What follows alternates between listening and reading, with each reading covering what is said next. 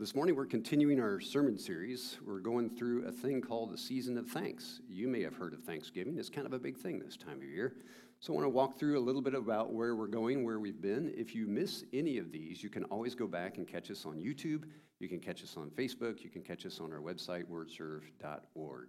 Last week we started this thing off. Now, if you're an engineer, I told you last week, you're going to love this series. It's all about the numbers.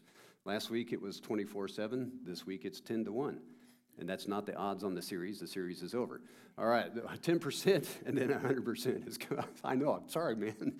I'm just laying it on. Jimmy's in the back going, come on, man, come on. Let it rest, let it rest. But we're talking about the season of thanks. We're talking about this idea called gratitude. And I want to ask you this question to start off with. Have you ever experienced ingratitude? How many people have ever experienced ingratitude? All right, so I got a picture that will sum this up. Now, I am the father of 3 daughters. And they're all grown now, right? They're all adults now, but they captured this look perfectly. Because if you're a parent, you know this look, right? Look at the hip, look at the tilt of the head, look at the eye roll. Like, seriously? Like, oh my God. You know, this this is ingratitude incarnate, right? So if you're a parent, maybe you've prepared that special meal, and then you've labored. It's a labor of love, and then everybody turns their nose up at it. Or you lay out this special spread, and then your spouse comes home and goes, oh, I'm sorry, I grabbed a sandwich home on the way home from work. Or maybe your child says, well, my jeans aren't the right jeans because they don't have the right name on it. I told you I was a father of 3 daughters, and we had that discussion once. Did I tell you I used to have 4 daughters? Just kidding. Just kidding. I would never do that to my daughters. I took a magic marker and I wrote the right name on it. That's what I did. So it's interesting when you feel that ingratitude. It's amazing how it makes you feel. Because here you're offering something of yourself, your time, your money, your heart, your sacrifice. And then for someone to just look at that and go, meh, what does that do to you? I mean, how does that make you feel? What do you feel as a parent, as a spouse, as a coworker who's not recognized, as a person in school who's trying to do their best, but the teacher just doesn't seem to know your name? How does that make you feel? It makes me feel pretty icky. But here's the thing that I noticed as I studied this week's passage, and we'll get to it here in a second. I hate feeling ingratitude for something that I've done. But you know what really twisted my head this week? Is I realized that I am the ungrateful one. Now, Bill, you're a pastor. You should be grateful for everything. Yeah, I am. But I tend to live in a state of ungratefulness. This is my morning confession. Welcome to my morning confession. But we're going to unpack what that means, because there's a thing that gratitude does for us that we may miss. And here's a good quote I found on this. Gratitude's open door for blessing. Opens the door. Okay, I'm not an English major. Gratitude opens the door for blessing. Ingratitude shuts the door of blessing. Now, think about that for just a minute, because oftentimes we think about, gratitude, that's just something that I should do because it's a buzzword. There's all these journals you can buy. There's all these podcasts that say I should do it. But have you ever thought that ingratitude might actually cut you off from something that is far greater than anything this world can give? Because it does. And that's what we're going to talk about. We're going to have this fear of missing out moment where we realize what gratitude can actually do for us. And we're going to do that through Scripture this morning. Now, normally I set the stage for the Scripture. I tell you all the background and the story, and then I read the Scripture. We're not going to do that this morning. We're going to read the Scripture, and we're going to use the context of the Scripture to highlight 3 main acts that I want to give you. A-C-T-S, not acts. All right. So let's turn to Scripture this morning. We are in the book of Luke in chapter 17. Excuse me. And we're going to read verses 11 through 19. If you'd like to follow along, I'm going to put this up here. You're going to recognize the story, perhaps. But we're going to go back and pick it apart for these 3 main areas. So I want you to listen as we go. Here we go. Now, on his way to Jerusalem, Jesus traveled along the border between Samaria and Galilee. As he was going into a village, 10 men who had leprosy met him. They stood at a distance and called out in a loud voice, Jesus, Master, have pity on us. When he saw them, he said, "Go, show yourselves to the priests." And as they went, they were cleansed. One of them, when he saw he was healed, came back, praising God in a loud voice. He threw himself at Jesus' feet and thanked him, and he was a Samaritan. Jesus asked, "Were not all 10 cleansed? Where are the other 9? Was no one found to return and give praise to God except this foreigner?" Then he said to him, "Rise and go, your faith has made you well." These are the words of God for the people of God, and for these words we are grateful. Jesus has this fantastic encounter with these 10 people who have no hope. And the first act that I want to pull out of this is this idea of being a Samaritan, because it bookends this passage. If you notice right at the start, he's on his way to Jerusalem, traveled along the border between Samaria and Galilee. And then if you go all the way through the story, this idea comes back again, because of the 10 that were healed, one came back, and the one was who? A Samaritan. So what is this thing with Samaria? Why is this such a big deal? They must be really honorable people because they keep showing up. There's a parable of the Good Samaritan. There's this guy who gives thanks. Samaritans must be wonderful people. No, no, not according to a first century Jew. So what is the deal with the Samaritans? Well, here's an eye check for you. And here's something that I learned about laser pointers. They don't work on TV screens. So what I'm going to do is I'm going to point on the wall because it disappears when I go to the TV. Woo-hoo. All right.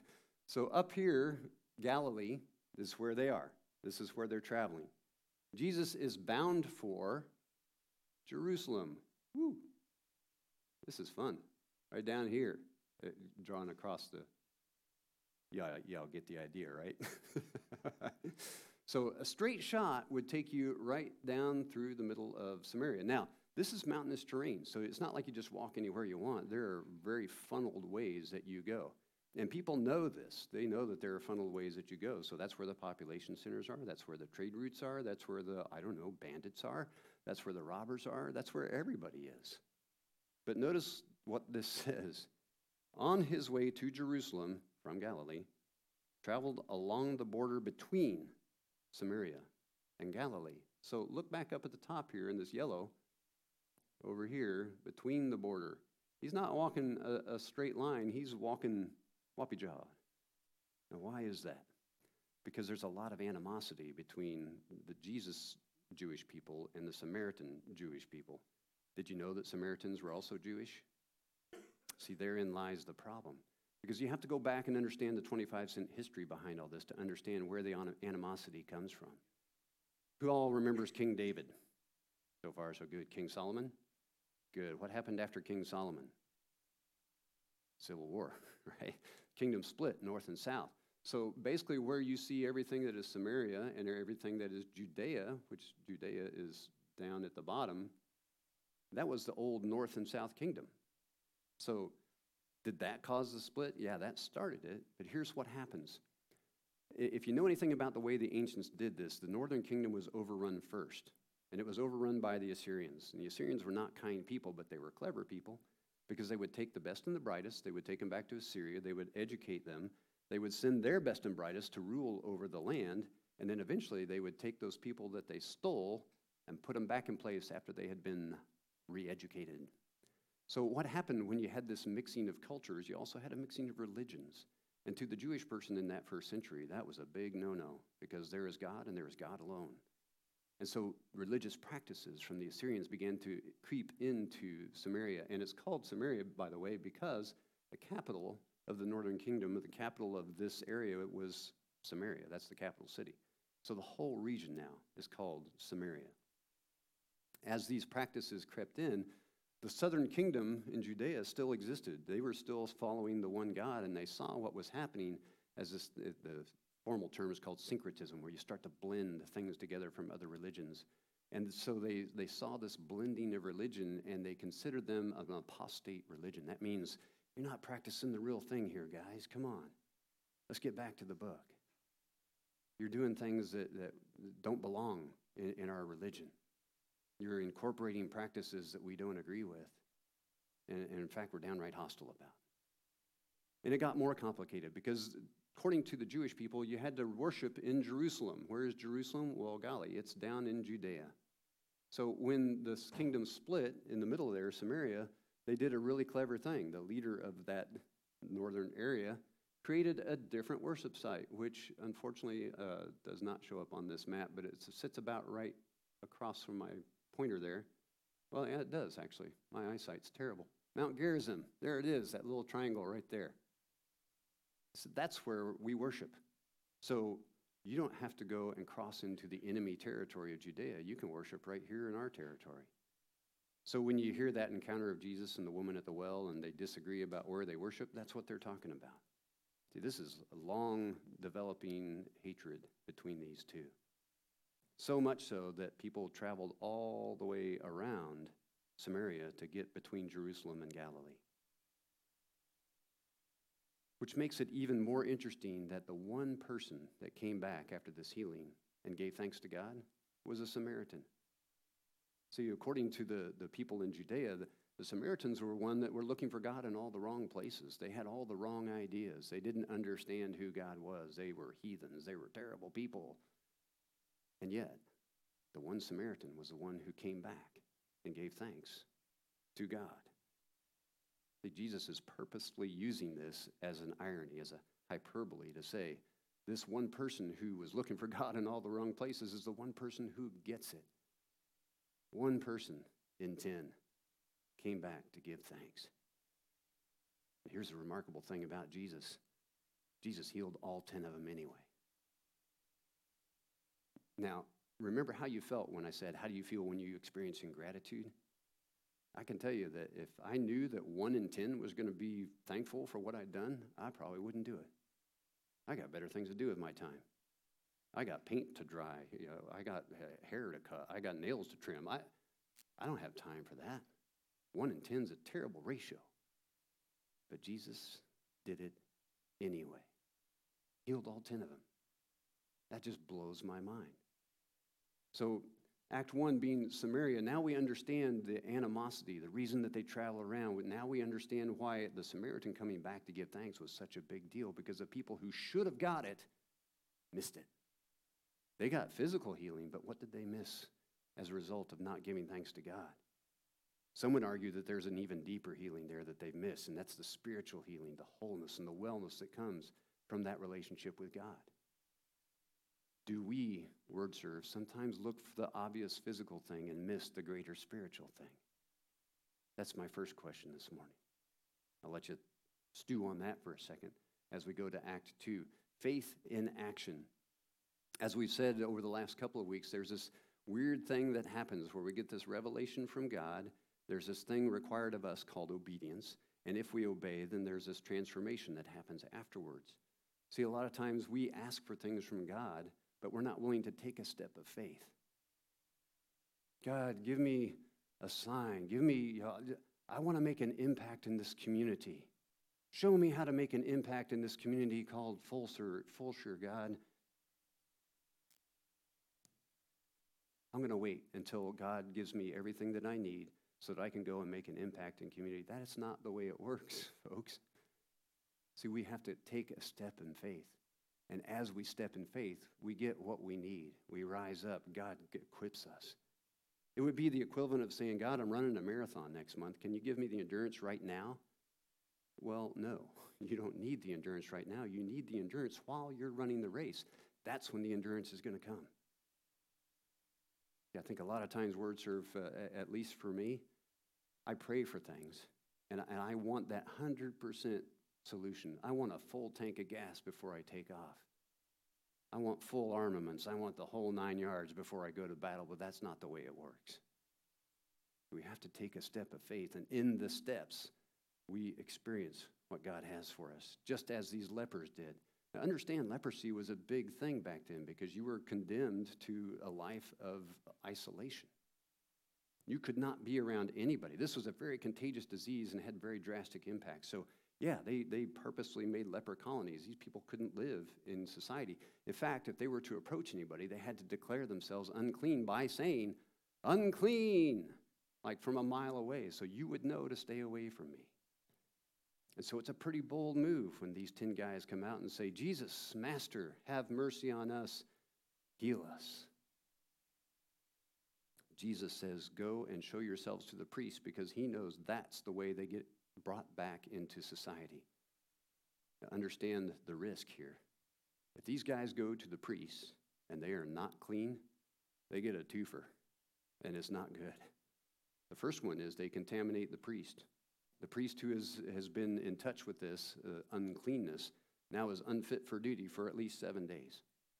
That means Bill can't preach Sunday because he's got to go home and whatever you did back then, ceremonial bath, whatever, right? But then if they came and they were unclean, they were doubly labeled. You tried this once. No, you are not clean. You get this message again. You are not part of our community.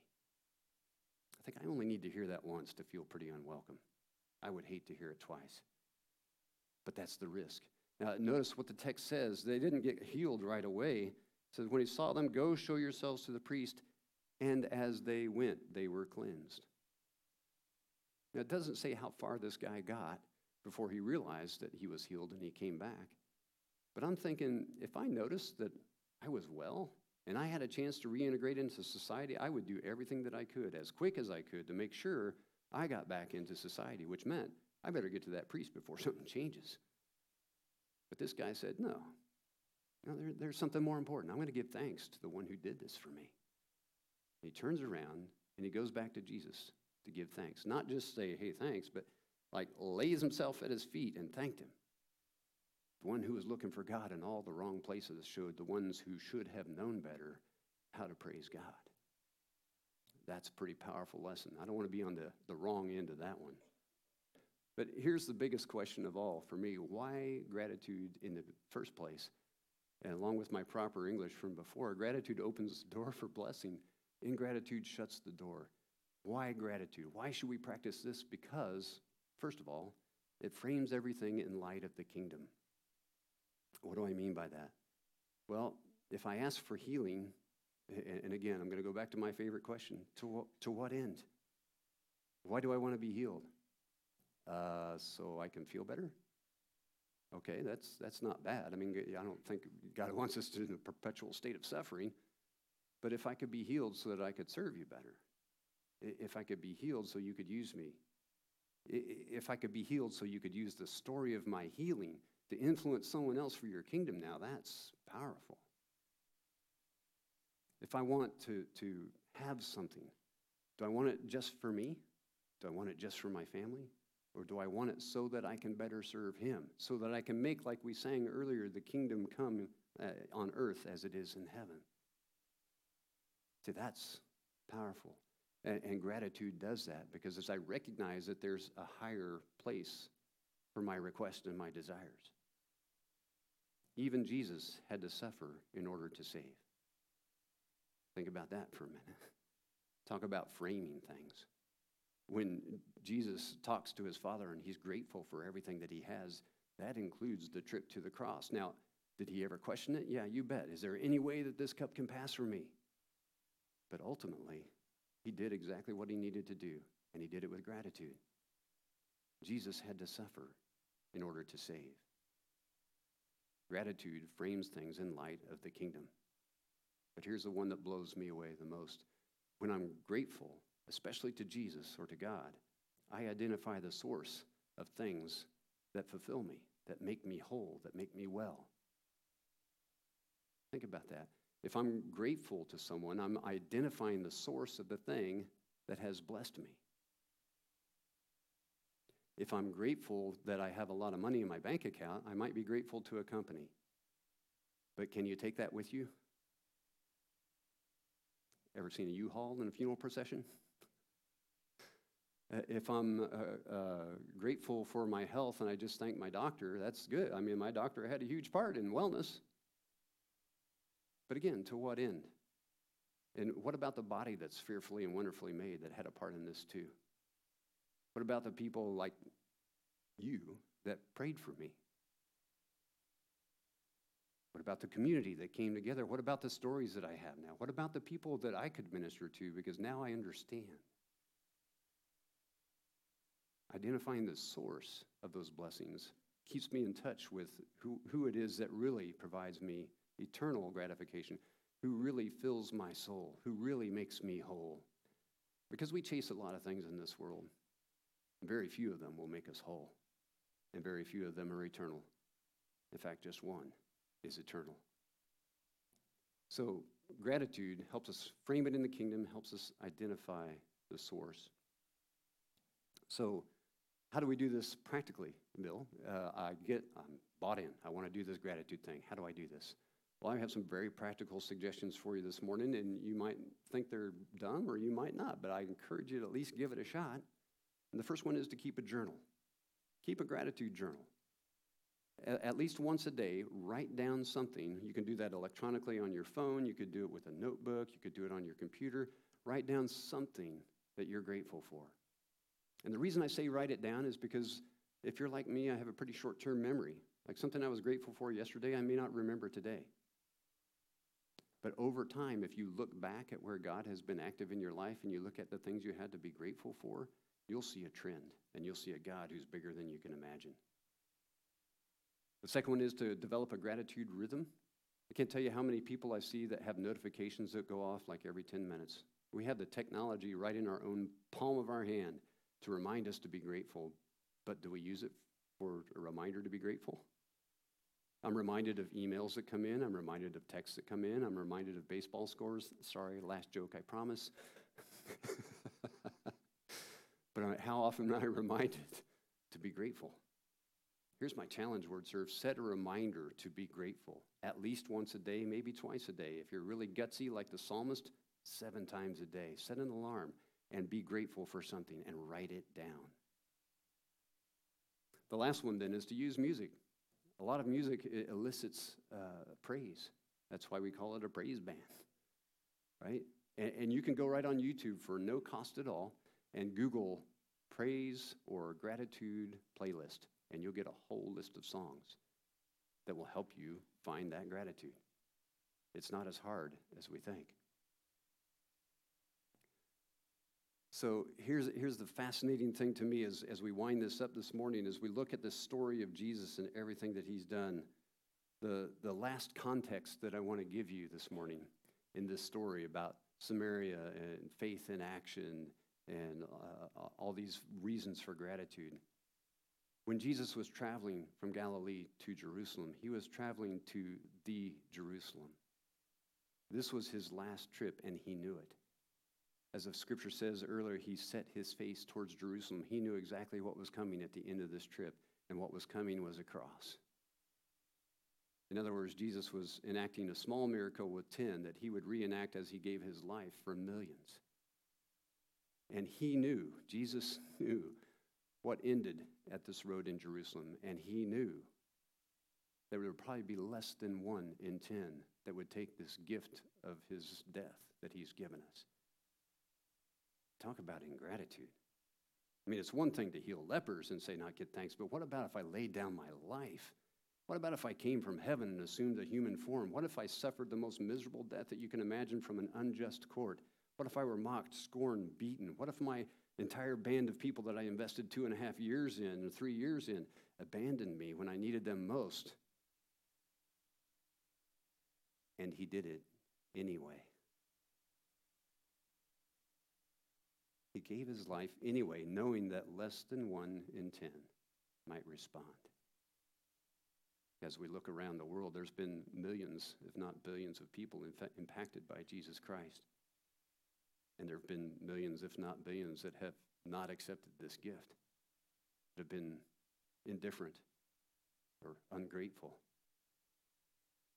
The odds are less than 1 in 10 that will be grateful, that will accept this gift. But Word Serve, my question to us this morning is today the day that you are that one? Let's be grateful. And let's make the odds not 1 in 10, but at Word Serve, 10 to 1. Will you pray with me, please? God, thank you for the gift of your Son, Jesus Christ. Forgive us when we don't have that big picture. Forgive us when we're indifferent to the gift of life that he's given us, life eternal, the freedom that he gives us. And God, forgive us when we ignore your voice in our lives. Remind us to look for the source of everything that we have to be grateful for. Remind us of who you are in our daily lives, and then give us words and actions to show the world who you are. We pray this in Jesus' name. Amen.